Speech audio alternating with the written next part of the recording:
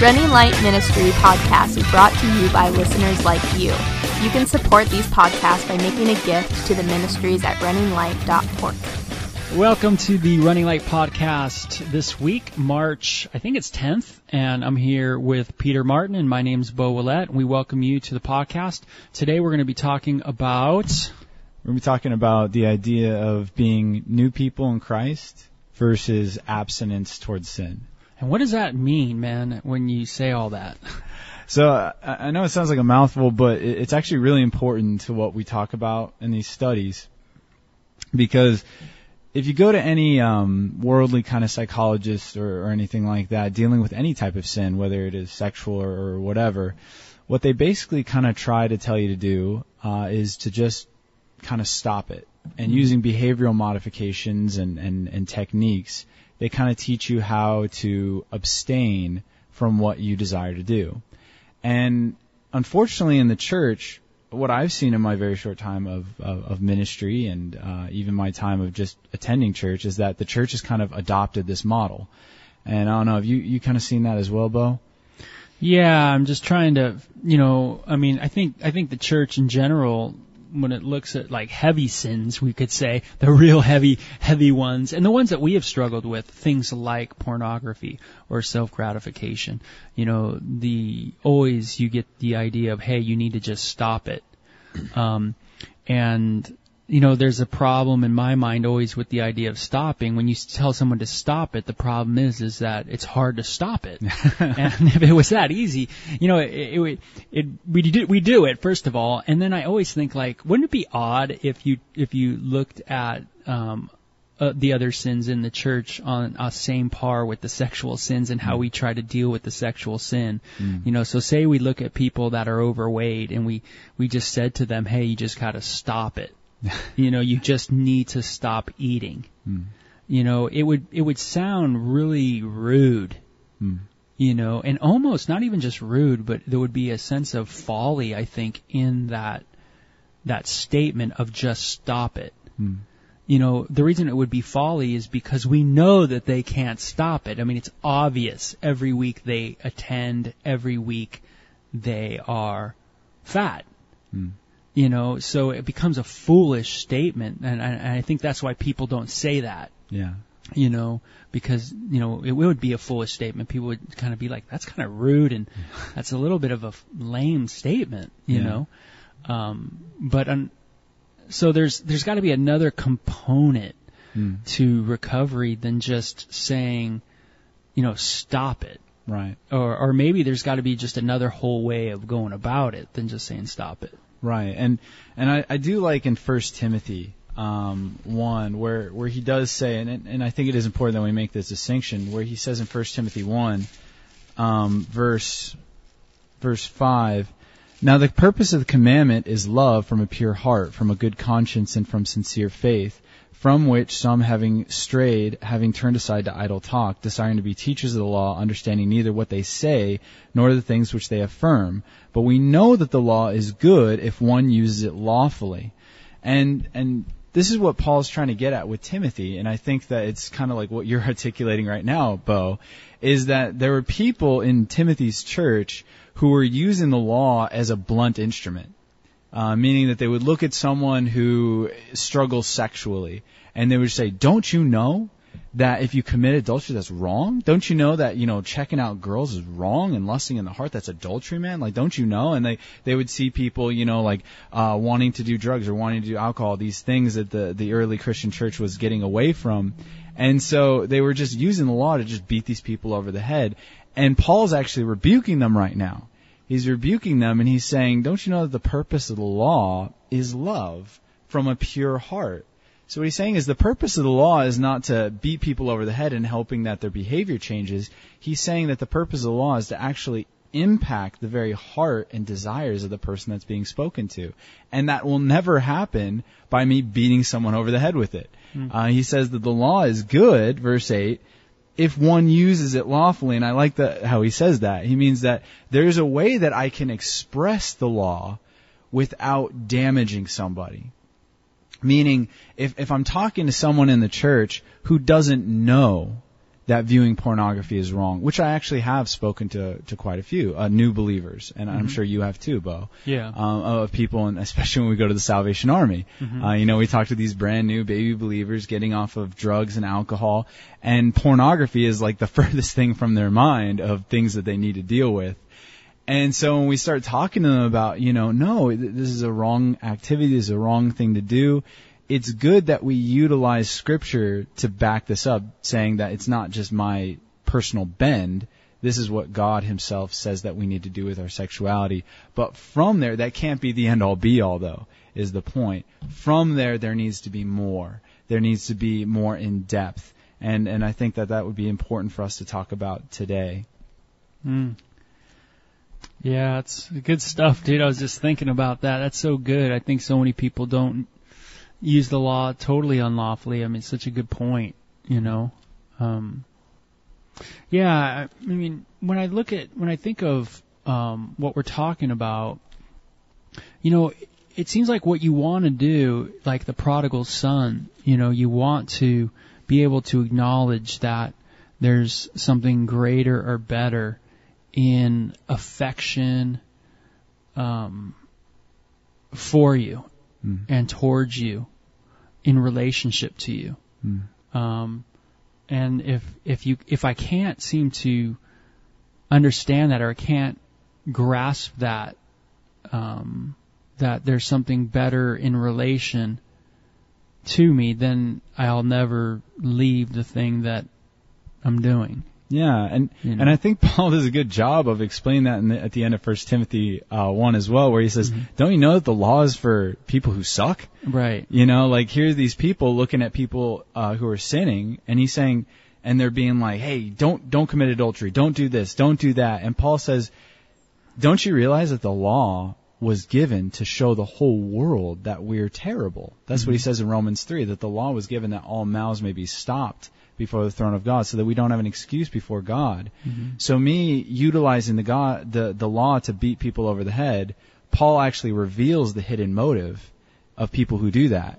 And he says their motive actually is to feel better about themselves. And that's certainly, for me, in my life, that's what I did so often, where it's like, I view porn, but I don't actually commit adultery. You know? I use the law on other people to make myself feel better about myself, instead of allowing it to cut my heart and to do what it actually intends to do. And there's another example in the Bible where he does this.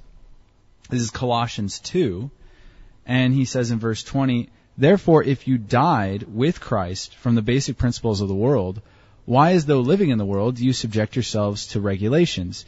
Do not touch, do not taste, do not handle. And we see in those commandments, those are just very simplistic. Just stop. Just stop viewing porn. Just stop cheating on your wife. Just stop overeating. Just stop drinking. Don't touch it.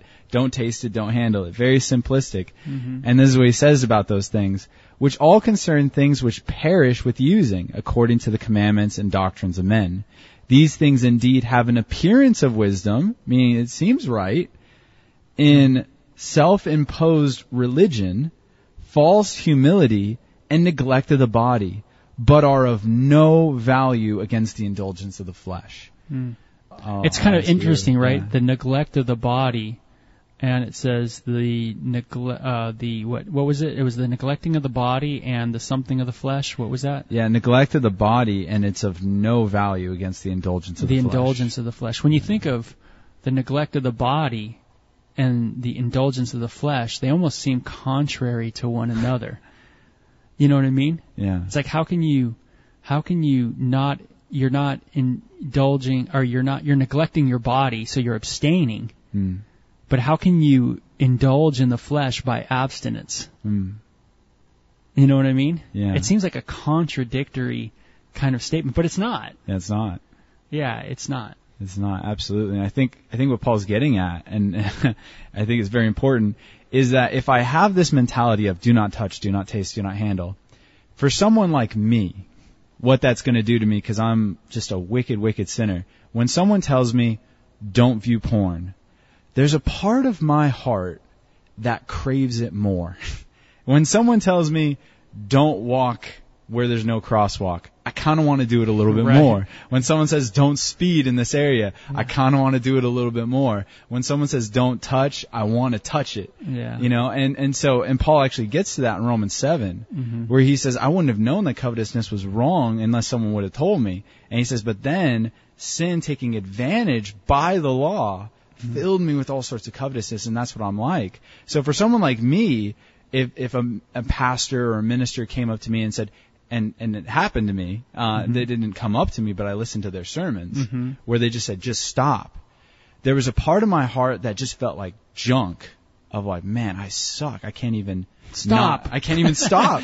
And he made it sound so easy. Just stop. Man, why can't I just stop? Right. And so part of me just felt like junk. And then the other part of me, there was another secret part of me that started to crave it even more. Yeah. And obviously that guilt and that shame led to me wanting it more and more and more and more. Yeah. And then there's another type of person. There might be some people out there who have enough willpower that if someone came up to them and said, just stop, apparently there are people out there that could actually do that. They have enough self-control to do that.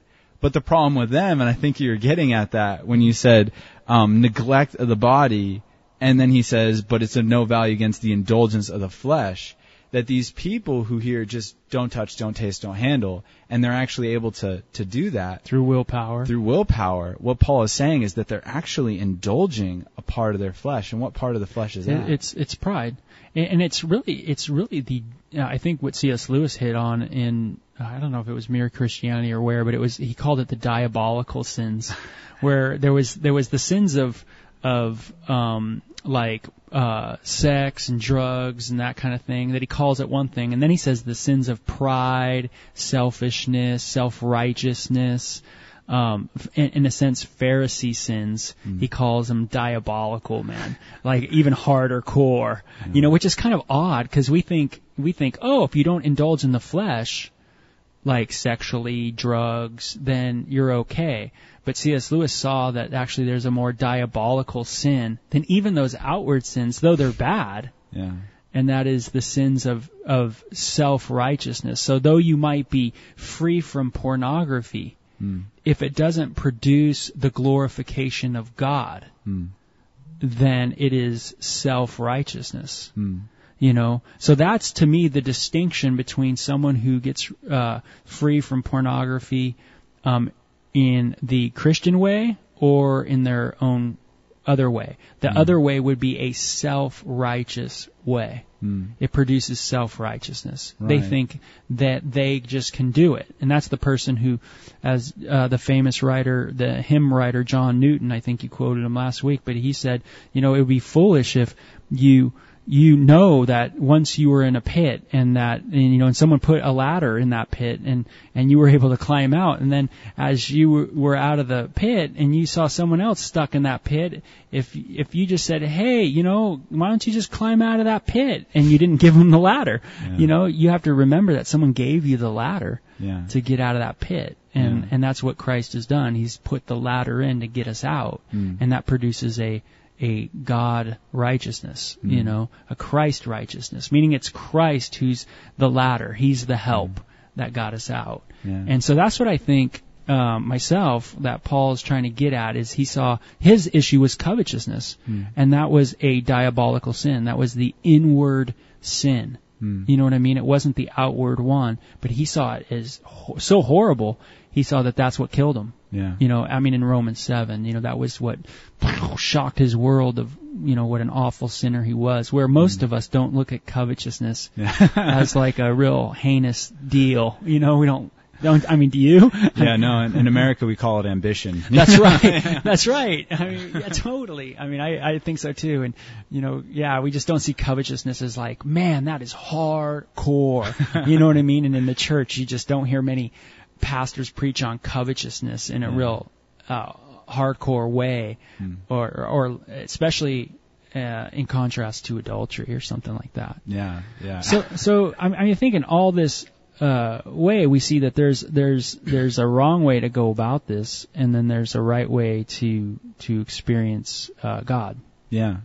Yeah, and the right way obviously gives us incredible freedom, and Paul expresses beautifully in Romans 8 that this freedom that he receives from Christ is greater than anything he ever received through his own willpower. I mean, in Philippians 3, this dude had so much willpower that he said in Philippians 3 that according to the law, he was blameless. So that means that all the physical sins that we think about, sexual sins, abusive sins, like substance abuse type sins, even going out and like slandering people or hurting people that weren't apostates in his mind. All these sins, he says, I'm blameless towards all of them, but it was the internal ones that constantly wrecked his heart. And so Paul expresses in Romans, at the end of Romans 7 and in Romans 8, that there was a greater freedom in this law of grace. And this is, I think he articulates it a little bit better in Colossians 1, where he says this in verse 27, to them God willed to make known what are the riches of the glory of this mystery among the Gentiles, which is Christ in you, the hope of glory. And this is what Paul is getting at, and I think it's so beautiful that he's mentioning this, is that in the new covenant, he says, as opposed to the old covenant in the Old Testament, where it was just a list of rules and do's and don'ts, thou shalt not, and now in the new covenant, he's saying it's not like that anymore.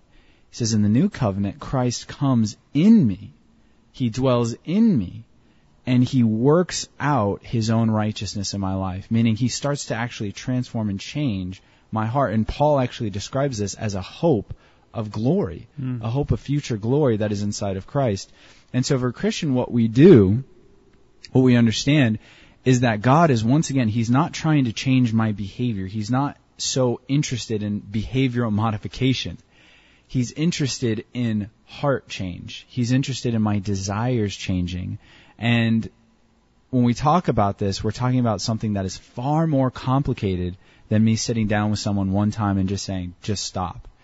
We're talking about a lifelong commitment to seeking Jesus and to allowing Jesus to radically alter the very fabric of my being. And this is a lifelong thing for all of us. We're all on this path. We're just at different stages. That's right. And that's the difference between the laws. The law can't replace the work of the Holy Spirit. And that's why the coming of the Holy Spirit is, in a sense, it's the sign of the new covenant. You know, just as the first covenant had a sign, and it was the law of God. That was the contract. You know, so, and then proof of being in the contract was circumcision. So proof of the contract of being under Christ, the new lawgiver, is the immersion in the Holy Spirit. And so growth in the Holy Spirit is not through a outward obedience to law, but it's through a faith in Christ, which a beholding, if we will, of Christ, and that beholding, it transforms us. Romans chapter 12, verses 2 says we're going to be transformed by the renewing of our mind. And what it means by renewing of our mind is like a refreshing aspect of our mind. Our mind is being refreshed. How is it being refreshed? Because we're dwelling on something different now. You know, we're thinking on Jesus. We're thinking about Him. We're studying Him. We're looking at Him. We're beholding. We're loving Him. And it's through that we have a spiritual change in the inward man that takes place. That is renewed according to the image of God, as it says in Colossians chapter 3. So, I mean, that's the cool part about, you know, Christian recovery. Is it's not about like do this and it's going to work. You know, it's not like that, because that can produce a self-righteousness. You know, it's not about that. Well, I did this program and the program worked. It's not about a boasting in a program or anything. It's simply through the work of beholding Christ. And as we behold Christ, then we see a transformed heart. And how that looks is that it doesn't mean that the person who struggles with food doesn't struggle with food. It doesn't mean that, or it doesn't mean the person who struggles with pornography doesn't struggle with pornography. The person who struggles with reading, you know, stuff doesn't struggle with reading, and the person who struggles with games doesn't struggle with games. You know, the pride and bride and whatever the issues are. There's so many. There's just a gamut of them. But it's that we start seeing them in the true reality of the new kingdom. Meaning we have such a new kingdom mentality, we see things very clear, where it's like we eat that extra piece of pie, or we eat that extra ice cream that we shouldn't eat, and things like that, and we walk away from that and we go, man, that wasn't that good. I mean, was it tantalizing? Yes. Was it tempting? Yes. You know, but it doesn't have the same taste that it once did. It's like there's something missing from it. And that's cool, you know, I like that. Because it means that, you know, my mind is being renewed in a new way, and there's a better way and a betterment. You know, that's happening, and that's cool. And you're right, that does take time. I don't know how it worked for me, Peter, in that, you know, drugs and things like that were, you know, when I moved out here, it was like I cut off drugs. You know what I mean? It's like I moved away from the drug scene, I moved away from friends, and it just, bam, it was done. You know, I was, and that's how it worked for me, you know.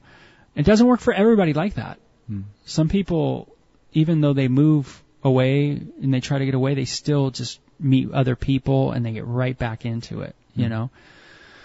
For me, like, I was growing in my walk with Christ. I was really aware of the kingdom of God and what He was doing in my life by moving me out to Tucson, and it was a very serious move, you know.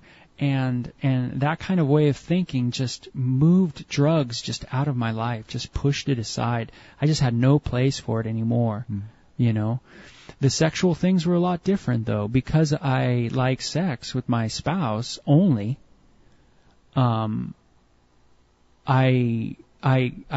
tended to be revved up sexually, and to be revved up sexually in our culture is a tough thing to be.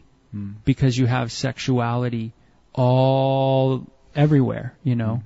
And so I had to learn how to, and I still am, learning how to process that kind of situation where you have sex, but you're not to abuse sex.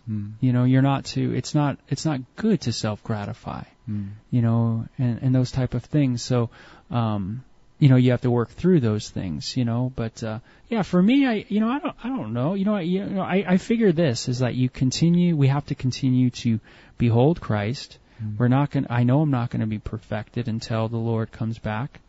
You know, but I certainly want to continue in the process. You know what I mean? Yeah. So I keep moving forward. Yeah. And Paul definitely gives very interesting motivations in the books of Romans and Colossians and Ephesians and Philippians for engaging in this new man kind of mentality. And his argument is never, don't do it because it's icky, or don't do it because it's bad, wrong, you know, bad Christian. That's never what he says. His argument is always like very strange. It's always, I like the one that he gives in Romans 6 the best, where he says, don't you know whoever you present your members to, you are slaves to that one? So his argument in Romans 6 is not, hey, sexual sin is bad. His argument in Romans 6 is, if you continue in sexuality, you're going to be a slave to that thing, and it's going to wreck your life. So he's always thinking, in Paul's mind, he's always thinking, Jesus is better. Jesus is better. He's greater. He's more.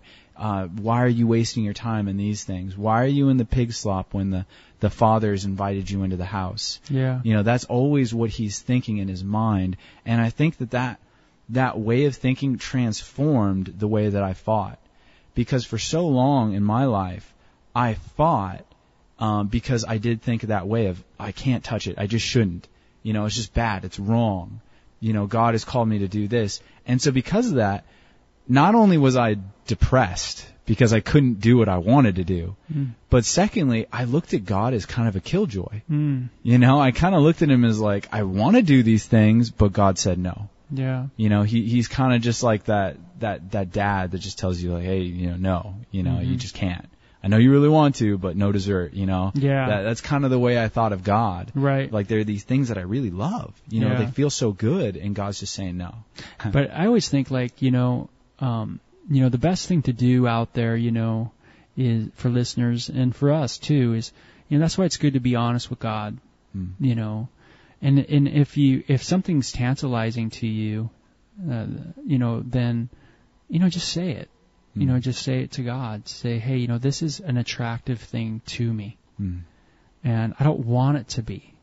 I don't want it to be an attractive thing to me, but I can't change myself, and so let me look to you, Christ, and see your beauty and your preciousness, and have it move me, have that love move me, and because as the analogies go with family, right, the love you have for a son or the love you have for a daughter, what does that do? It certainly is wonderful motivation for so many things in life, whether you're secular or you're sacred, of a person, but just think what the love of the eternal God is like, you know what I mean? And the motivation that could give us, to press us forward. It's absolutely amazing. And that should be the motivation. And that's really the distinction between, getting sober or clean or away from pornography, in a positive way or not, it's if it's going to be based on love or if it's going to be based on force. Right. And that's why in my life I had to redefine, because so often I would look at my week and be like, I had a crappy week, I fell to porn. And that was all I looked at. I just looked at that one event, that one moment in my entire week, and that was what dictated a good week or a bad week. Right, you didn't look at anything else God was doing. I didn't look at nothing else, you know. And there were weeks where I didn't fall to porn, but you know what? I had a sucky time with the Lord. I barely prayed, I didn't get in His Word. I had 2 hours that were horrible out of the whole week. And it's just it. That whole week sucks. And that's the way I thought. And so it was so important for me, I love the way you said it. When I started to understand that, it changed. It was like I no longer defined freedom as how long I went without falling or stumbling. Yeah. But I started to find freedom on how much I enjoyed Jesus. Mm-hmm. And I was like, man, I had a great week. Did you fall to porn? Well, yeah, I did. But man, Jesus is so good, and He's so pure, and He forgives me, and He loves me. And when I started seeing it that way, I started seeing far more freedom in my life from this sin than I ever found just trying to say no. Just saying no. And obviously, I know we have to wrap up, but and we'll probably do full podcasts in each one of these. But the beautiful thing about the Lord, since this is a process that takes time, He has given us wonderful tools to help us in this walk. And tools like amputation, cutting off those things, that junk that just always pulls you in because your spirit's willing but your flesh is weak. And you don't want to, but every single time you go to that computer, every single time you flip on the iPhone or whatever, you tend to just go faceplant. Mm-hmm. And God has given us this wonderful gift of amputation, so you don't have to do that anymore. Yeah. And He's given us this wonderful gift of confession, where, man, if I'm struggling in my heart, I could go to another Christian brother and just say, hey, you know what, man? I'm really battling this week. I'm really struggling. I want to view porn so bad. Mm-hmm. And I know that God has better for me. Can you pray for me? Can you encourage me? Mm-hmm. And just having that dialogue with someone to know that I'm not in the fight alone, that somebody's with me, it makes all the difference in the world. Amen. Good word, man, for today. Hey, guys, we'll wrap up, and we'll talk to you guys next week. Thanks for listening. Check out runninglight.org to begin our 2 video series, Take Flight and Love or Lust. You can also send us questions on Twitter at Running Light or on our runninglight.org podcast page. Like us on Facebook at Running Light Ministries. Psalm 36:8. They are abundantly satisfied with the fullness of your house, and you give them drink from the river of your pleasures.